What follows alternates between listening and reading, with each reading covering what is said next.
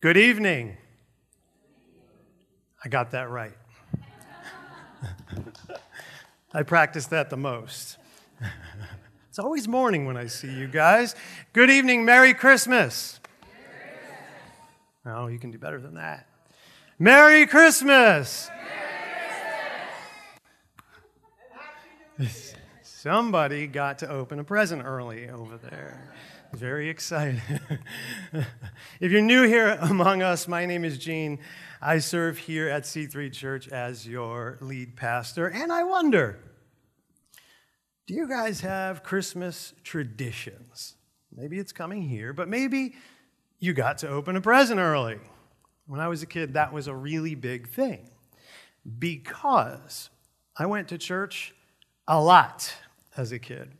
My dad, he was the organist and choir director, and my whole family was in the choir. So we had midnight mass. It was late. Then we got up in the morning and we went to church again. So if you got dragged here to church today, shh, I don't want to hear it.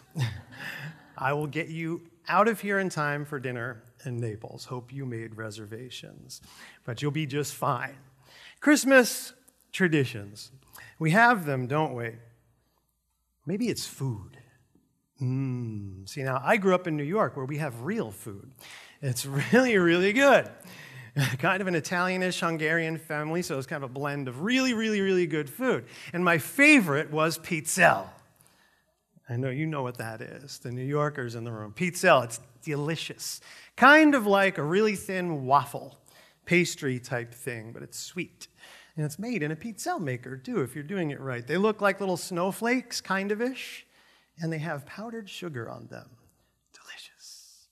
Pro tip, do not breathe in while you're eating. It will ruin at least 5 minutes of your life. It's not a good thing. If you've had it and done that, you know what I'm talking about. What about movies? Sometimes it just doesn't feel like it's Christmas until we've seen certain movies. Like It's a Wonderful Life, Christmas Story. I saw The Christmas Carol. There's a million versions of it, I know. You have the original. But I saw the Muppets one recently, and it's not as good as I remembered it. The songs were terrible. Terrible. Stick to the Disney one. It's kind of much better. The cartoon, they get you in and out of there in about 20 minutes, right? The Christmas Story. We've all seen that, right?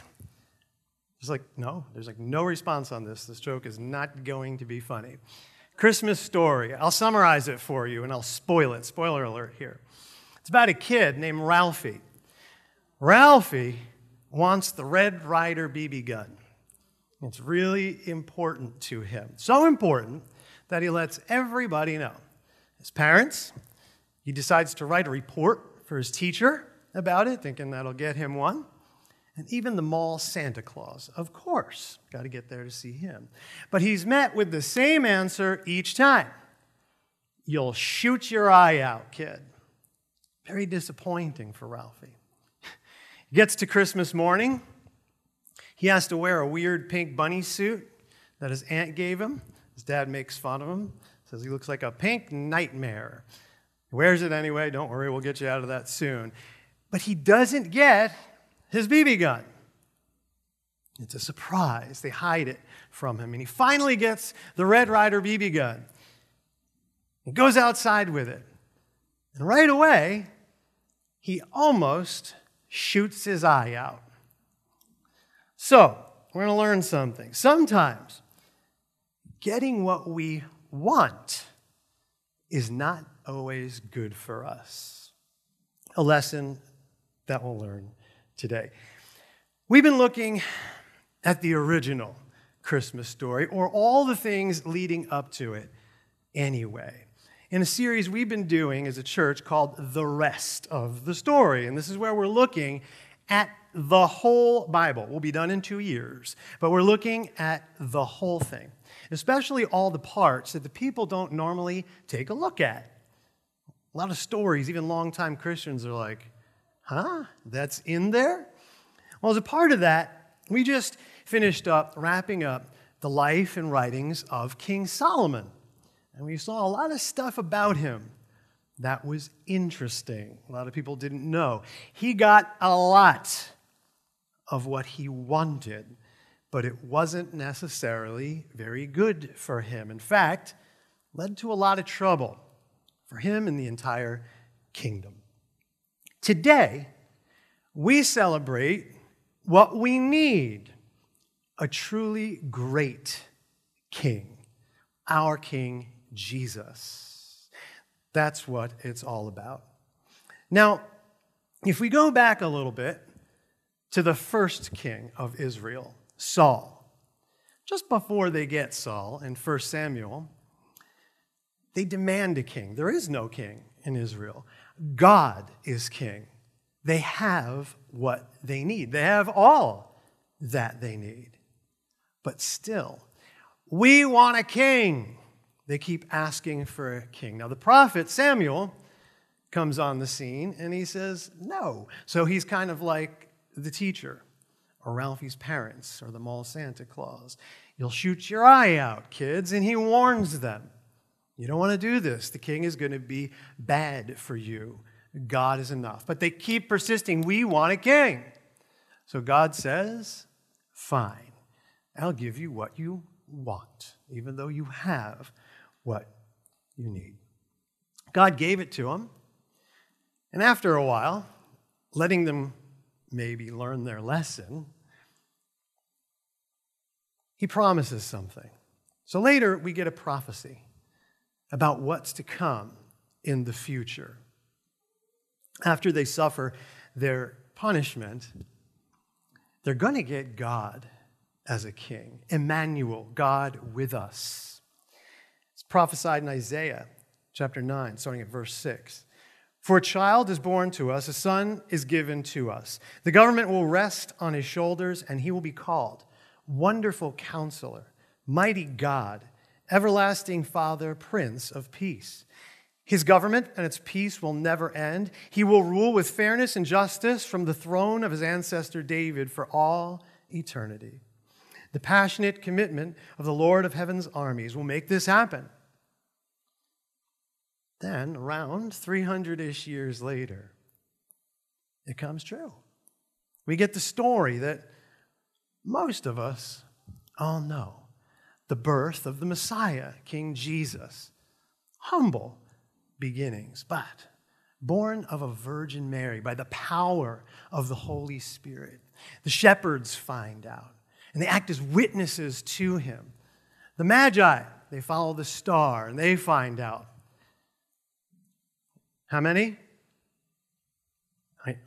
Somebody hasn't been here. I go through this every year. We three kings, not going to sing it here. It doesn't say how many. There's 3 gifts, gold, frankincense, and myrrh. The Magi, they're not kings either. They visit a king, not a nice guy, trying to trick him. They don't fall for it. They worship Jesus. It's a spectacular thing. And now they finally get what they needed. But it isn't what they wanted. So if we read the rest of that story, we see he's not like the first king of Israel, a head taller than everybody else. He's not like David, a ruddy warrior, a pretty guy. It's not like that. Did you know that? The Bible tells us that Jesus wasn't necessarily handsome. It's not what they want. We want a warrior king, even though we saw how that worked out. It's prophesied here, Isaiah 53:1. Who has believed our message? To whom has the Lord revealed his powerful arm? My servant grew up in the Lord's presence like a tender green shoot, like a root in dry ground. There was nothing beautiful or majestic about his appearance, nothing to attract us to him. He was despised and rejected, a man of sorrows, acquainted with deepest grief. We turned our backs on him and looked the other way. He was despised and we did not care. Yet it was our weakness he carried. It was our sorrows that weighed him down. And we thought his troubles were a punishment from God, a punishment for his own sins. But he was pierced for our rebellion, crushed for our sins. He was beaten so we could be whole. He was whipped so we could be healed. All of us, like sheep, have strayed away. We have left God's path to follow our own, yet the Lord laid on him the sins of us all. Jesus wasn't what they wanted. So they rejected what we celebrate today. They rejected God's gift. But he was exactly what they needed. I want to take a moment and talk a little bit about what we're doing here at C3 Church. Some of you know, but there are going to be some new things that are interesting as we come into the new year, very much aligning with the topic today.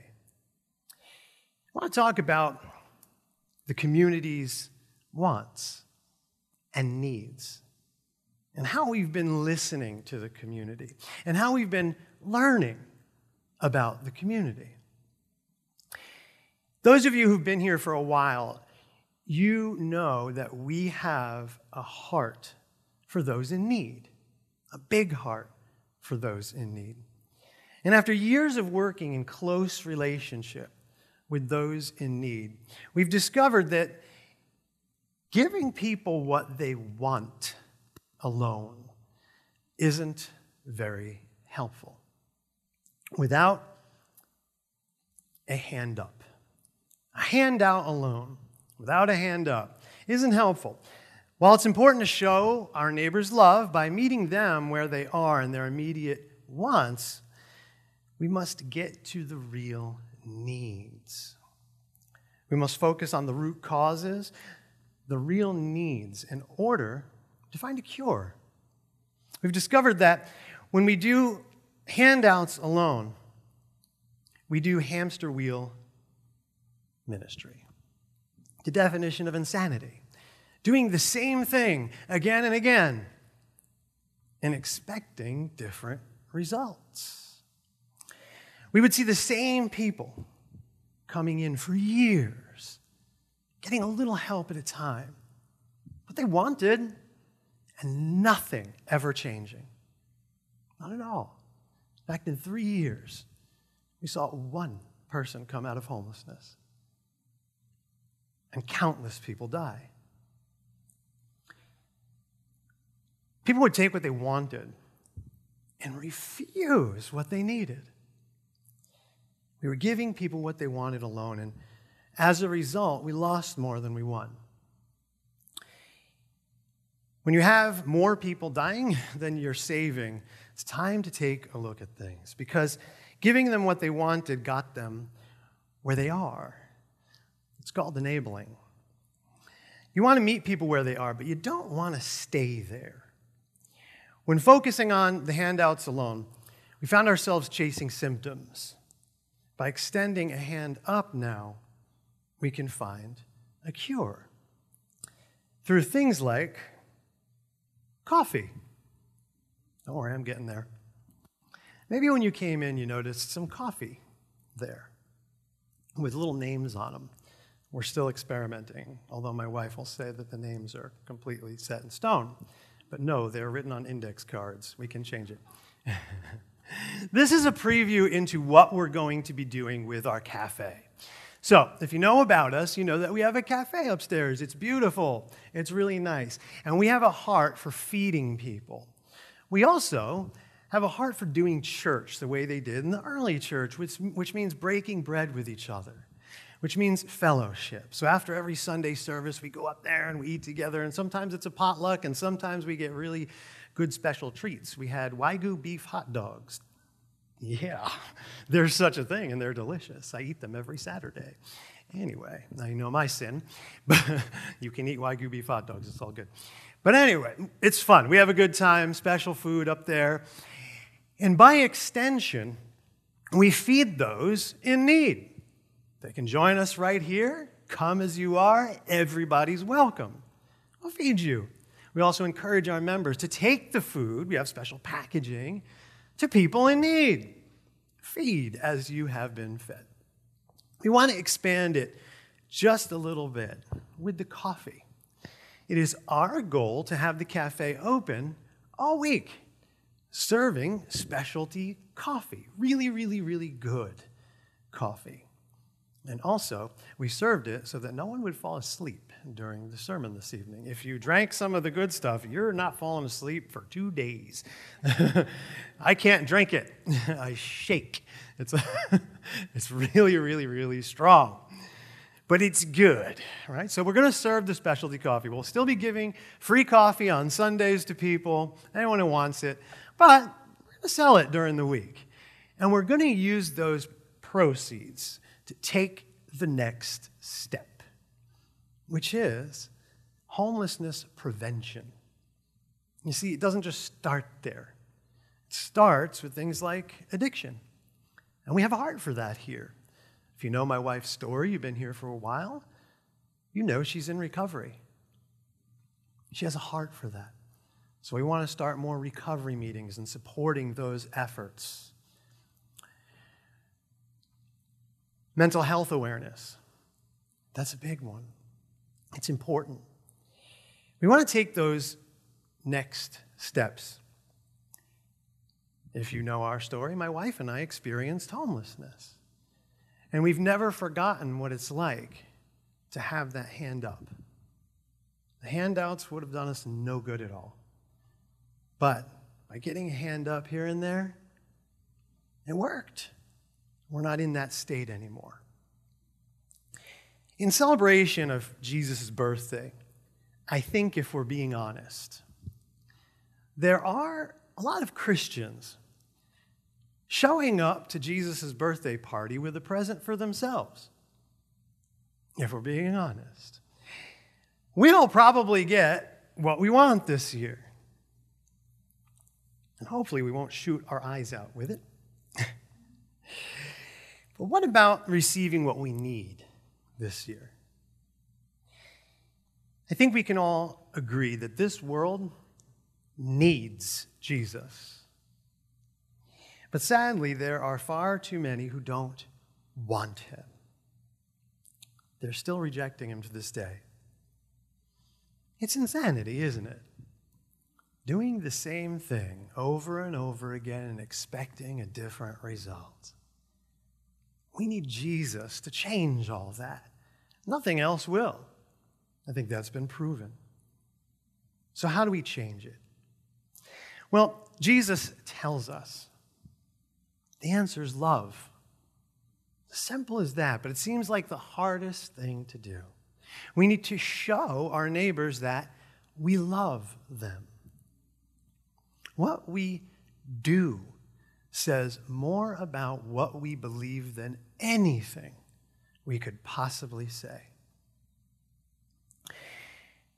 When we love as we're called to, when we're as generous as Jesus called us to be, when we demonstrate care for those around us, for our community, through our church, through our cafe, through generosity, through compassion, through the love of Christ, when we show real love,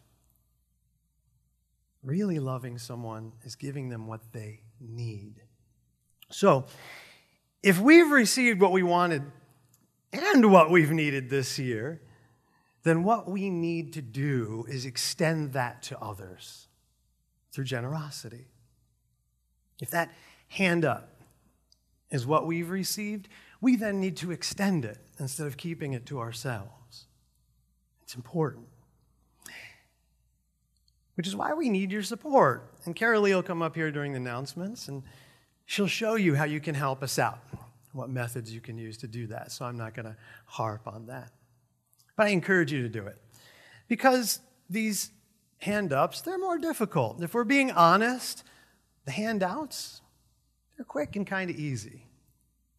But a hand-up requires more energy, more resources, more relationship building. It's a little harder. It requires more help. We all have to kind of participate and pitch in to get that done. Christmas is a time of year we should remember the ultimate gift that we have received from the beginning with the birth of our Savior. And for those of us who have been blessed, it's our turn to be a blessing. Ultimately, all of what we do here at C3 Church should be in obedience to Jesus' command to love our neighbors for the purpose of spreading the gospel. That's what everybody needs. And ultimately, all for the glory of God in the worship of our great King, Jesus. So, as we celebrate his birth today, let's do so in generosity so that we can bring everyone into what we all need, Jesus. Amen? Let me pray for you. Lord, I thank you for everyone coming out here to celebrate your birth. And Lord, I pray that we don't forget. Fill us with your Holy Spirit, which will empower us to love and to display your fruit to our neighbors, to the people that we're going to interact with. They know we're going out to Christmas dinner because we're Christians. So let us show everybody we encounter and interact with love and generosity as we go out, so we can bring glory to your name. Keep us safe. Bring our families into peace and health.